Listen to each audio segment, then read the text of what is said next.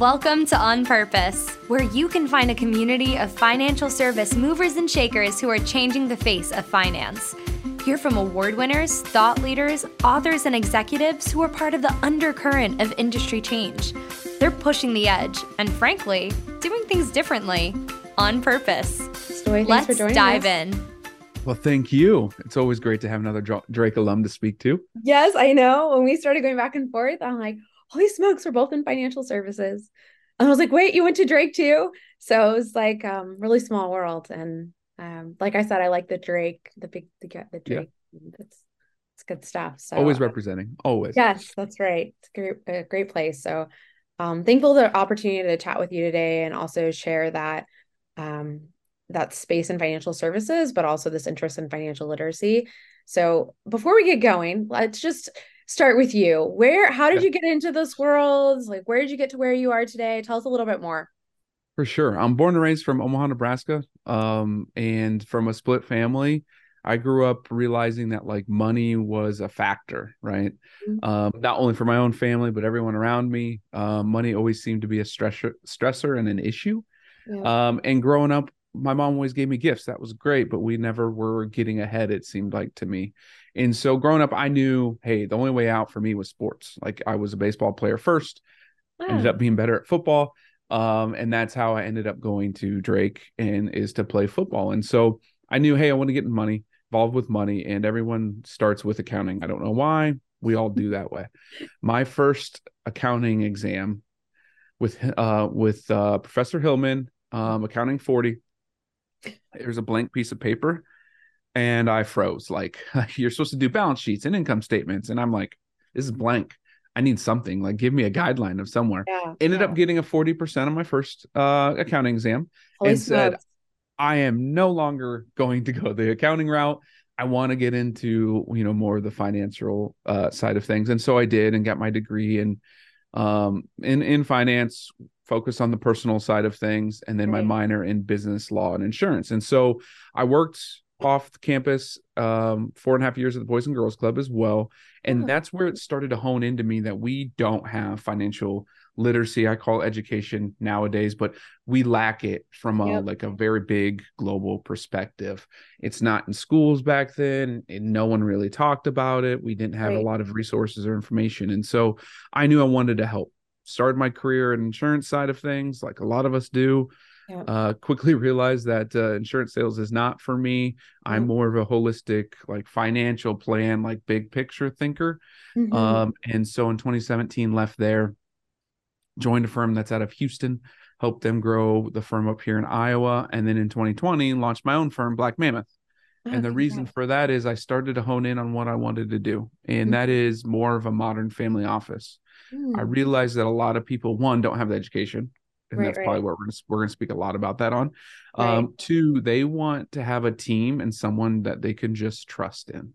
They don't really care about investments. That's something driven from us in the media. They just want to know, am I good? Like, that's it. Am I good? Am I good to do these things? Right? Yep. Peace of mind. That's really as simple as it is. And so that's what Black Mammoth we are. We're a modern family office. We could do tip to tail everything for you or as little as nothing for you. But ultimately, we're here to be a part of your team and kind of guide you through the life, through the journey of wealth building. And so that's kind of me, my background. I have multiple other firms too. We do like estate planning. I've got a commercial real estate business I used to have. So I've got a lot of experience in doing a lot of different things. And that's where my skill comes from, is like knowing things that other people don't think about. And it's kind of a really cool little, I guess, skill I don't know. I think I've always had it, right? In football, I always had a high IQ figuring out what's going to happen or reading defenses or offenses. And in life now with financials, it's the same way. Like I can see things that others don't see. And that's really what, my clients love the most.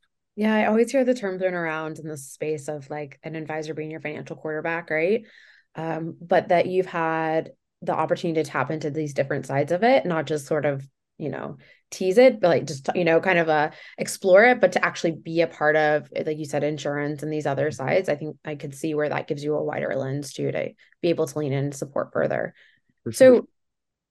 So I'm really curious to talk about the the idea of a modern family office, but I do want to, maybe we'll swing back to that. Yeah. I do want to hit on this idea of financial literacy, financial Mhm. education, and kind of where did that spark for you? Was it the work of the Boys and Girls Club? Was it just kind of all along the way? Kind of what are you doing and how have you identified that as really like a core focus area for you? Yeah, it really hit when I was at Boys and Girls Club. That's when I started to, I always knew there was something, but when I started to work with the teenagers, my title was like professional teen development officer. Yeah. That's what they gave me the title. I was a babysitter for the teenagers. Okay, let's be real here. But I started to understand that they don't know about money, and then Right. their parents don't know about money, and their parents don't talk about it. Seeing And this we have this huge cycle, heavy in the minority side of things as well with it. And so I started to recognize we have an issue. And that issue is people just don't talk about it. Yeah. And we had curriculum at the Boys and Girls Club. We had curriculum with my insurance company, and I spoke to every school department and head of things that I possibly could to try to get curriculum into schools.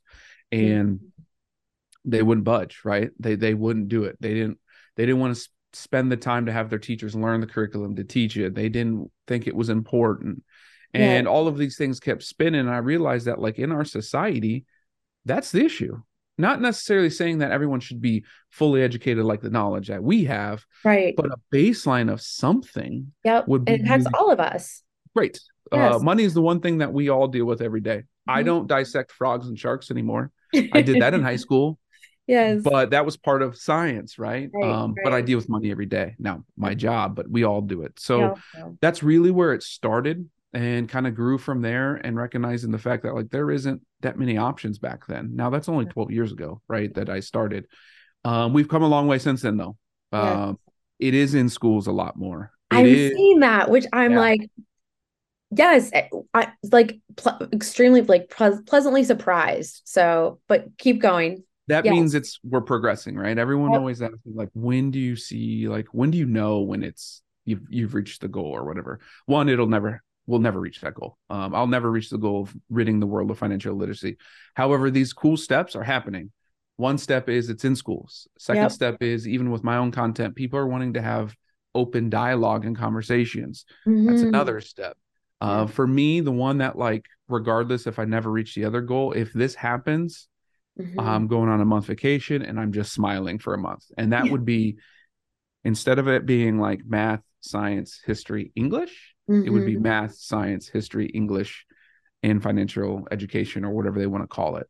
If it's Mhm. part of our core understanding and learning of life, Yeah. then I know we've done something very well in our industry. When you talk about that, are you talking about the high school level? Are you talking I'm about talking about everywhere? pre-K through normal living life, adulthood, right? So Yes. pre-K to regular school to, college to, it should be required within our employer stuff and learning. Yes. It should be a lifelong education system, because it's a lifelong journey with wealth. And it's something that you'll never reach the end of, because when you Mhm. die, then it just passes on for a legacy plan. So you would need to understand it's a lifestyle, and it is also something that takes your entire life to accomplish.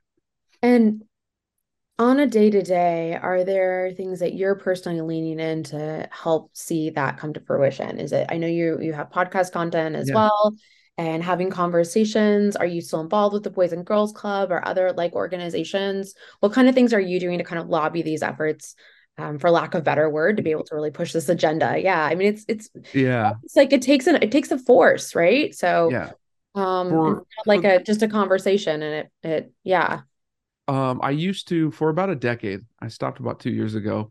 I would be actually lobbying. I would be speaking to the governor. I would be part of different nonprofits and starting nonprofits and really trying to push the direction from more of the political side of things, because Right, that's what right. they tell you is the way to do it. Since then, I realized that's not my lane. I don't like it. I'm not comfortable. I don't like it. It's just not fun for me. Right. What's fun for me and what my passion is having the podcast and having open conversations and hard conversations with Mhm. literally anyone, but Yeah. a lot more so on like social media. Everyone loves going to the comments. I love going to the comments and having an actual conversation, Hmm. regardless, because people are watching. And that's something that we as advisors, planners, and everyone in our industry need to understand is people are watching us more so than they're commenting. And Yes, so when that's they hear true. us repeat the same things, they're learning. That's our job. That is our duty in this profession, is to be involved and to be heard out there. And so that's what I Absolutely. do a lot of.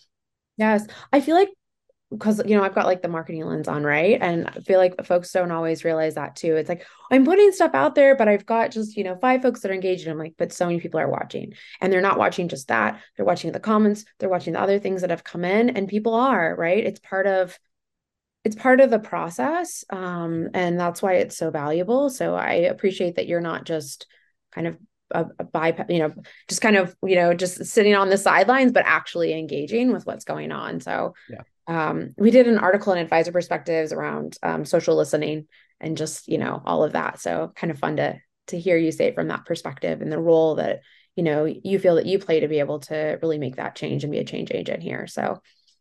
Um, so, you know, tell us a little bit more. Are you seeing that there's any particular challenges that need to be addressed in this space? Like, I know you talked about it being in schools, other places. Are you seeing it kind of from like a top to bottom side of things that need to be, in our, for example, and even your role day to day and how we engage with folks, or, on the banking side of things or offerings? I love to hear more about how we can sort of reach more people and educate more people, and if the vein is just through school, or if there's other opportunities to be able to reach folks. So Yeah, it's really all of us collectively. I talk about this all the time.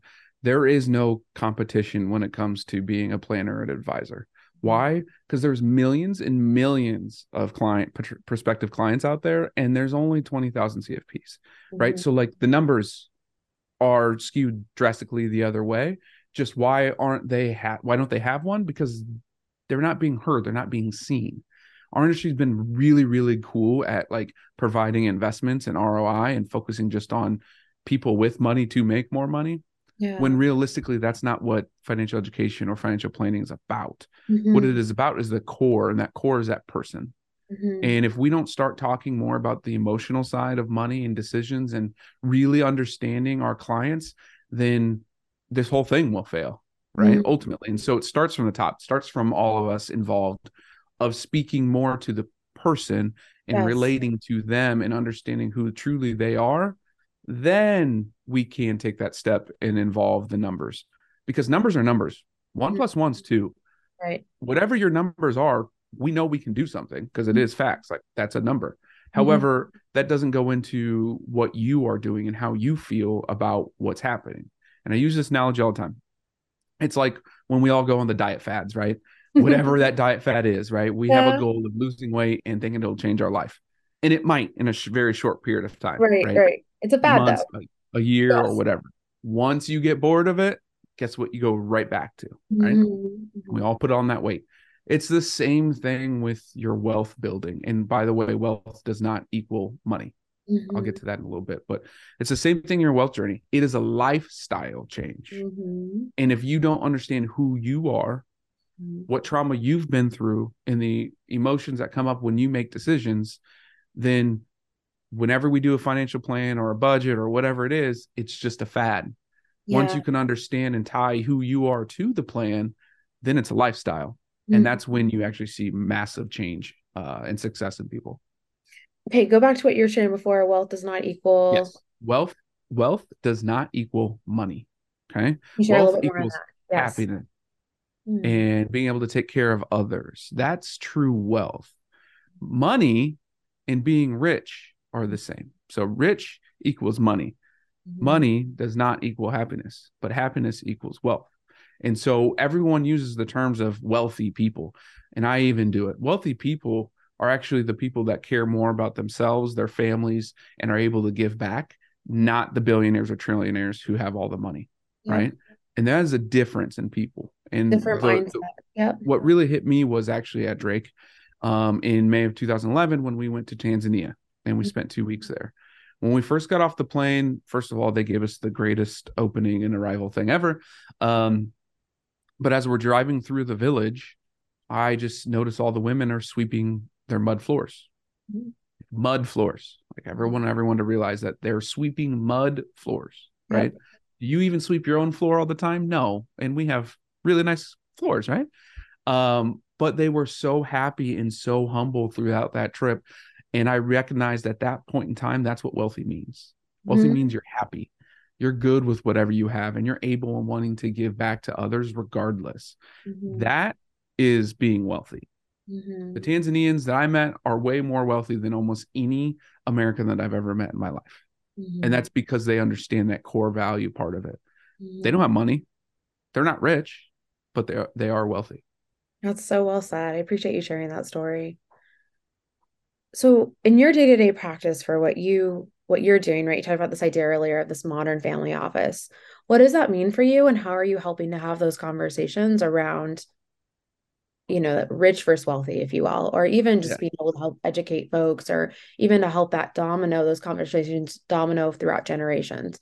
Is there any specific methodology or anything that you're doing that you feel like is kind of that modern bend to your approach to working with your clients? Yeah. First, we always start, and I always ask everyone the same question: what's your first money memory? Right? We've got to figure out where it all started, and what you think of money. So, all of my clients, that's the first thing we do. We spend about an hour, hour and a half of just like, what's money mean to you? Do you have Mhm. trauma in life? How were you raised? To get a baseline of like why they're making decisions and what they're doing today's world. Yep. So that's first and foremost. But the term modern family office is, and most people don't know what actual family office is, but Yes. it is taking that traditional sense of family office being able to take care of your legal stuff, the lending stuff, pay your bills, travel, so that way you can focus on your family and like whatever money making thing there is for you. Wow. We modernize that because usually you have to have 25 million or more, and it's a big ordeal. I've recognized that you can whittle that down to a business owner who can basically gross about 300, 400,000. Mhm. When you whittle that concept down, we're able to still do the same things and outsource it. So a prime example, um, I had a client, she's older, got a car accident, called me a couple days later, and I was like, well, first of all, are you okay? Like, Yes. thanks for telling me, but like, are you good? And Yes. she was completely fine, but car totaled. Oh, Was dealing with the insurance side, and I was like, I need a vehicle. I have a business to run. I need a car now. yeah. And I was like, okay, what do you want? She told me what kind of car she wanted. I called up dealerships. I got a test drive done. I called the lender, got the lending done. And I said, if you love that car, you can leave today with it, or at least pick it up tomorrow. She Mhm. spent a day figuring it out, did the test drive. Next day, went and picked it up. Lending was done. All she had to do was sign a piece of paper. Wow. So that's the family office side of things. That's us taking more of that quarterback role and Yep. saying, I understand where you're at, the situation. I'm going to go get everything done for you. All I need you to do is show up and see if you like it or love it. Mhm. And that's what we really want as people. We want to make sure, one, am I good? And two, do I have someone behind me that can support me if things don't go right? Yep. And Yep. that's our job. That is our duty, as financial planners, in my opinion, is to do that. And for me, that's more of a modern family office feel, aside from like just focusing on investments or creating Yes. a financial plan, handing it to them and saying good luck. Like it takes way more intuitiveness and way more like being deeper in their lives. And that's why I've deemed that modern family office. No, I love that. Also, just this idea of just taking care of people and reducing all the friction. So it's just everything smooth and taken care of. I mean, that's service. So, Yeah, for um, sure. goodness, I appreciate you sharing it's an exciting and inspirational conversation. So, we're wrapping up here quickly though, too. So is there anything that you think would be helpful to share if there's others that do want to get involved or do want to be able to give back, especially on this side of things? Are there ways that you would recommend either through specific nonprofits or just in day to day or what have you? I love to hear how others can help carry this mission forward. Yeah. And there's a countless list of things that you can do, but I always have one big ask for everyone, and that is to help us all be louder. And what does that entail? That means sharing. That means engaging. That means being on podcasts and speaking what we want to speak in and be your real self. By Mhm. doing that, if we can get all 20,000 CFPs, for example, how loud would that be? That'd be a lot louder than anything Schwab or Fidelity could throw out in the media. Yeah. And for us to come together that way and be loud, That is the change that I would love to see. So if you want to be involved, you can contact me. Go right ahead and do that. I've got a list of everyone that I want you to be loud about, and just keep being louder. That's my one big ask that I ask all the time. I appreciate that. That's such a good message too. And when you say loud too, like you said, it sounds like louder, talking with clients, being able to educate them. I know we mentioned earlier, just online, right? Participating in the chat or in the conversation. I'm assuming even kind of the lobbying side, if that's people's wing. Articles, other ways that people can be loud too. Podcasting, we talked about that, right? I guess giving back through nonprofits, things of that sort. Yeah, it's ultimately just doing what you know you like to do, and taking that step forward and doing it, right? I know a lot of professionals in this industry that are just scared of whether it's compliance or who knows, but they won't take that step. And we need you, we as the professionals, and then we as clients need everyone to take that step in order for us to move this whole thing forward. Yep. Well said. Well, thank you so much for your time today. Thank you for the work that you do, and for sharing a little bit more about your approach and also your involvement with the community and really furthering this mission around financial education and what have you. So thank you again. And I'm looking forward to being in touch and continuing to follow your journey. Absolutely. Go Bulldogs. That's right. Go Bulldogs. For more behind-the-scenes conversations and expert insights, subscribe to the podcast. Join us next time as we hear from leaders who are cutting through the clutter and doing things differently on purpose.